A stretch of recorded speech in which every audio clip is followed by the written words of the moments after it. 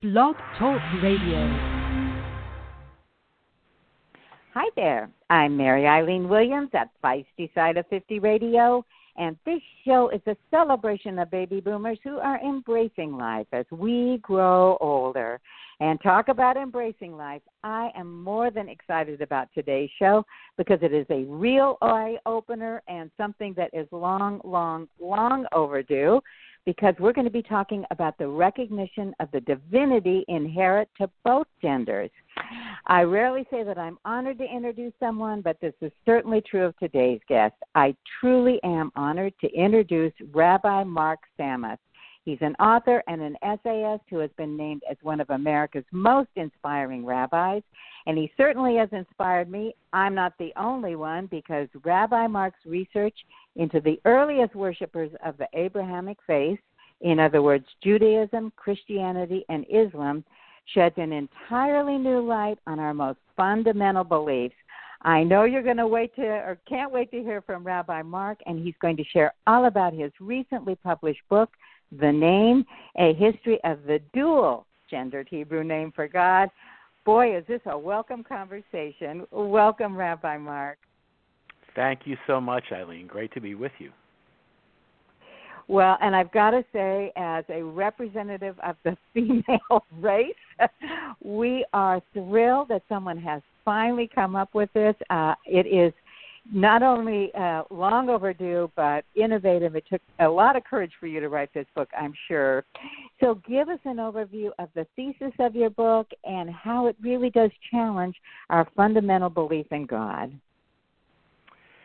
Well, the book is the story of the so-called lost name of God. Sometimes we see it in English with the letters YHWH or YHVH. It's the four-letter name of God in the Hebrew Bible that some people think was pronounced Jehovah, other people think it might have been pronounced Yahweh.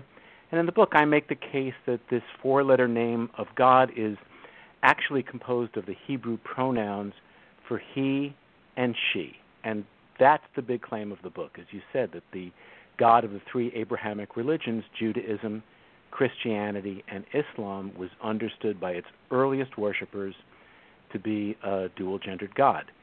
And in the book, we followed the name of God through the archaeological record, through the rabbinic writings, and we see how the pronunciation of the name and the meaning of the name were passed on through the generations. And I also take a very close look at the text of the Hebrew Bible, where there are lots of hints that God is dual-gendered.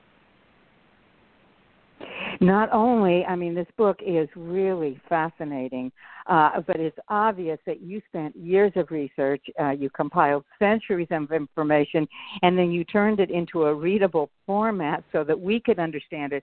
Believe me, I'm no rabbinical scholar by any means, but I got the gist of this, and it's just so fascinating. But it was true to me that you were probably playing detective, and it was a true labor of love. That's true. It was. And I researched it. I started researching it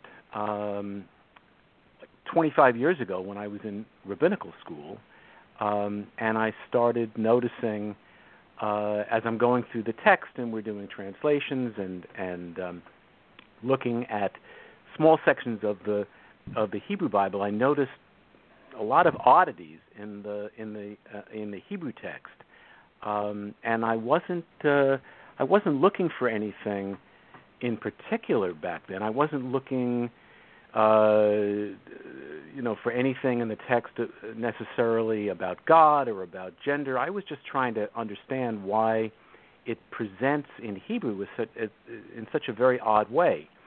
And fortunately, I was studying at Hebrew Union College in New York City, which meant that I got to study with Rabbi Lawrence Kushner, and he's a well-known. He's actually in your area, Eileen. He's in San Francisco now, but at the time he was on the East Coast, and he's well known in the Jewish community and in the Christian community. He's really one of the great spiritual teachers of our generation. I got to study with him, and he, in the course of this class, he starts to show us how to begin to unlock some of what the Hebrew Bible had to say. So that was kind of my first step in, and I just kind of extended the investigation. And he would say, stay with the text, stay engaged. Don't, right away people will say, oh, it's a scribal error, or it was something, we'll never know what it means. He said, stay engaged with it. And so I just stayed engaged with the text, and I would notice this and notice that. And then the clues began to pile up, and 25 years later, I had a book. Well, and the clues are what were particularly fascinating to me. Of course, I love the outcome, but the clues. Now, did I get this right, that in early Hebrew, the text could be read from left to right and from right to left? From left to right, right to left. There was even a way of reading before it all settled down, and we had had our conventions in place.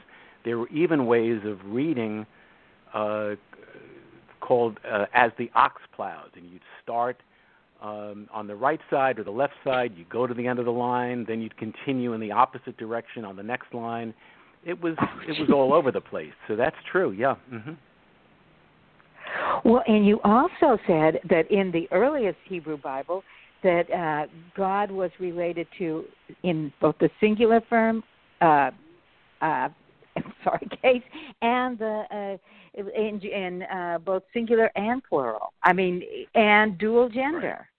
Right. Yeah. So, that was when I say I was trying to unlock some of the oddities, you're hitting on some of them right there. Is God is sometimes seems to be in the plural, sometimes seems to be in the singular, is referred to, in Hebrew, Moses refers to God in Hebrew, which is a gendered language, so Moses addresses God in the second person masculine singular, which is what you'd expect, but also in the second person feminine singular, which you wouldn't expect. Some of this is actually, it's even if you're just looking at an English Bible, you'll see some of this. So in the book of Deuteronomy, for instance, Moses refers to God as your father, which doesn't surprise us. Then a few lines later, this is Deuteronomy 32, a few lines later, the text says that the same God convulsed in labor for you, gave birth to you, and suckled you. That's in the English. And so right there, you don't have to know any Hebrew to go, that sounds like, that doesn't sound like what a male God would do. And then there are many, many more hints like that in the Hebrew. Yeah. Mm-hmm. Well, I'm just thinking, once these clues started to appear to you, and I'm one of these woo-woo people that thinks you might have been guided just a tiny bit, but it must have been so exciting. Well, it was. At first, it was just flat out confusing.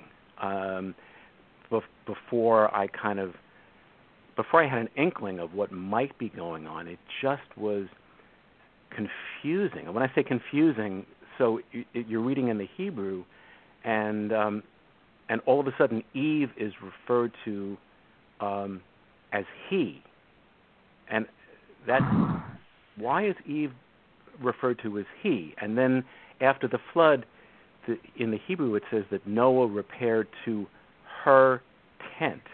And then it says Rebecca refers to Rebecca as a young man.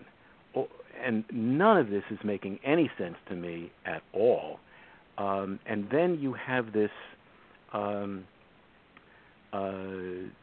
description of Mordecai, who is said to be Esther's nursing father, whatever a nursing father is. And then Isaiah says the same thing about Israel's future kings are going to be nursing kings. And I'm thinking, well, maybe I'm not understanding the translation. Maybe we shouldn't be saying nursing kings, but maybe it means something else. But then a few lines later, Isaiah adds, so that we don't miss the point, king's breasts you shall suck. So, it's starting to dawn on me that this is really, there's something here that's being communicated, not very clearly, but there's something here in the text. And then it did hit me at one point. I'm playing with the directionality. You asked about that before, and so I'm reading forward. I'm reading backwards. There's lots of palindromes and the names that like David in Hebrew can be read forward and backward the same way, or Nathan in Hebrew is spelled the same forward and backward. And then I flipped Moses' name, and Moses, when you reverse the letters, becomes in Hebrew Hashem. Well, Hashem means the name, and that's a respectful way that many Jews will refer to God, because Jews won't pronounce this name of God out of respect, but rather say the name. And then I'm looking at that and I'm saying, this really is telling us something. And then it was, of course, many, many more years of study before I hit on my thesis about it. Mm-hmm. Gee, Rabbi, talk about, like I'd mentioned, labor of love. This had to have been a passion, a love, male-female love, nursing God love. My gosh, to spend the time and the focus on this. And then the other thing is you were writing it, as you said, and studying over a period of years, and you were probably at some level somewhat concerned about how your findings would be received, especially by those in the religious community, because this flies in the face of a lot of centuries of belief. So how did that all come about for you? It does fly in the face. I wasn't the name of God in the Jewish community is there's a tradition of not even trying to pronounce the name, and I actually adhere to that. I don't attempt to pronounce this name, but I wasn't concerned about the reception of the idea within my own community of a male-female God, because that's, believe it or not, and I'm not even sure how many Jews really appreciate, or how deeply they appreciate. But on Friday night, when whether they're conservative Jews or liberal Jews, all over the world, the Jewish Sabbath begins with a ceremony of welcoming the male aspect of God and the female aspect of God together in a kind of a symbolic marriage. So the idea of dual-gendered God in our tradition is not, that's not necessarily as controversial as we might think. And so I was very happy to have that notion affirmed. Yeah.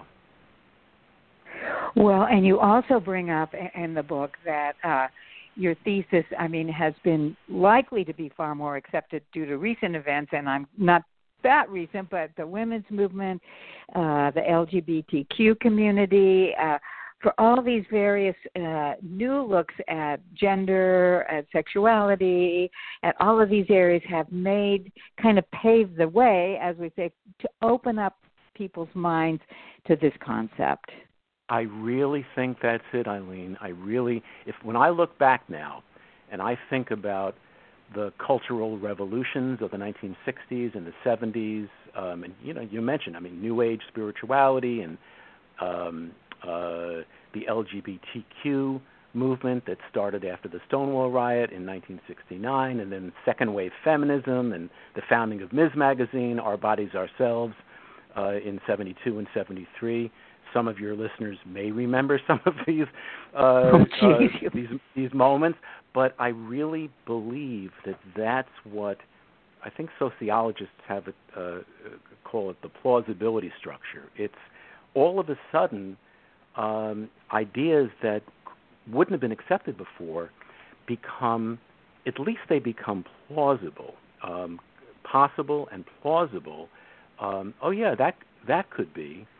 And I really should say, and I wrote a piece about this very recently, highlighting this part. I'm not the first one to write on this. If we go back in the 1560s, a non-Jewish French scholar by the name of Guillaume Postel wrote a work called The Treasure. He was imprisoned by the Vatican at the time, and so the work was suppressed, but he wrote about this. And then in the 19th century, there was an Italian scholar by the name of Niccolo Lanzi, and he wrote a book in which he claimed that the four-letter Hebrew name of God was composed of the pronouns he and she. And that book, it did get published. I think maybe 3 copies were sold, and then the Vatican officially banned it, which is its own interesting story because Father Lanzi was the Vatican librarian. So my point here is that this is this secret, so to speak, that I, quote unquote, uncovered has been uncovered before. It's been written about before. There were I go into this at the end of my book, but there were newspaper articles and magazine articles in America that covered the story of Father Lanzi's discovery, and then it went away. And I have to think that it went away because people didn't know where to place this teaching. It was so at odds with what they felt and believed. And today we know we just look at Pew Research, and they tell us that actually only a minority of Americans today believe in a male God. More Americans believe that God is male and female, or female, or both, or neither. The people that believe that God is literally male, that's the minority today. So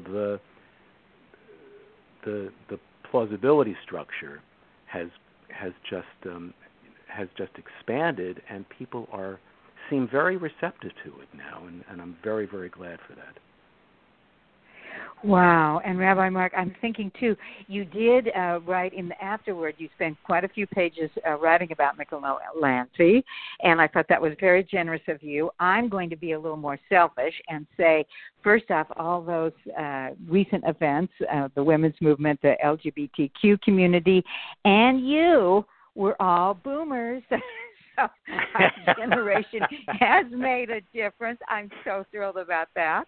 And really, no, I'm just so honored. And I'm thinking in 200-300 years, maybe 2 or 3 years, we will look back pre your book and think, those idiots that thought the world was flat.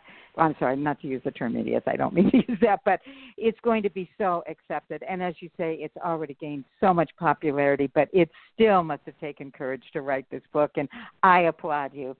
So before we have to go, what are your thoughts as the author, as the reteller of this amazing insight? How would you like your readers? What do you hope they take away from the name? That's a great question, Eileen. Thank you. I hope that it helps them on their own journeys, because this is not about this religion versus that religion, or I really believe that there's there's a teaching in here, there's an understanding that can find expression in any religious faith, in the secular world, in the non-religious world of spiritual growth. I mean, for me, and we're living in such a polarized time, and for me personally, I think one of the takeaways is this idea that the philosophers call it the coincidentia oppositorum. It's the idea that seeming opposites sit together in creative tension within a larger, all-embracing reality. And so if we can think that way, that people that disagree with us are not necessarily our antagonists. We're just coming at from slightly different places, and to understand that we share more, have more in common than we have in different, and hopefully that will be a way of bringing a little bit of healing. I just had a hit. No wonder you have been named one of America's most inspirational rabbis. I got goosebumps on that. Thank you, Dr. Mark. I called you doctor again. I guess I'm just Rabbi Mark, please let our listeners go where they can find out more about you, your work, and get a copy of this amazing book, The Name, A History of the Dual-Gendered Hebrew Name for God. Thank you, Eileen. So there's more information about the book, and I've got links to a number of articles about the dual-gendered God, where to order it, and contact information. All of it's on my website, which is rabbimarksameth.com. So it's Rabbi Mark with a K. Sameth is spelled SAMETH.com. rabbimarksameth.com. And that'll take you to all the places to order it and to read more about it. Well, and I have to say, as someone who has become a huge fan, it is truly an amazing look at, and a right of, as far as I'm concerned, a long overdue injustice of history. So, Rabbi Mark, thank you so much for sharing your time, your philosophy, and, of course, your insight into this wonderful book and this whole idea of a dual-gendered God with us. Eileen, thank you for inviting me. I'm honored, and it was a pleasure to speak with you. Well, it was my honor and pleasure, and I do urge really all of you listeners out there, whatever your religious background is, whatever your faith, this is a truly exciting and innovative, well, I guess not innovative, long overdue is the better term for that, look at the very essence of what we believe to be God. Again, the name of the book is The Name, A History of the Dual-Gendered Hebrew Name for God, and Rabbi Mark has uncovered and shared information that just might change the world and our entire outlook for the better. So until next time, this is Mary Eileen Williams at Feisty Side of 50 Radio, saying I'll catch you later. Bye-bye.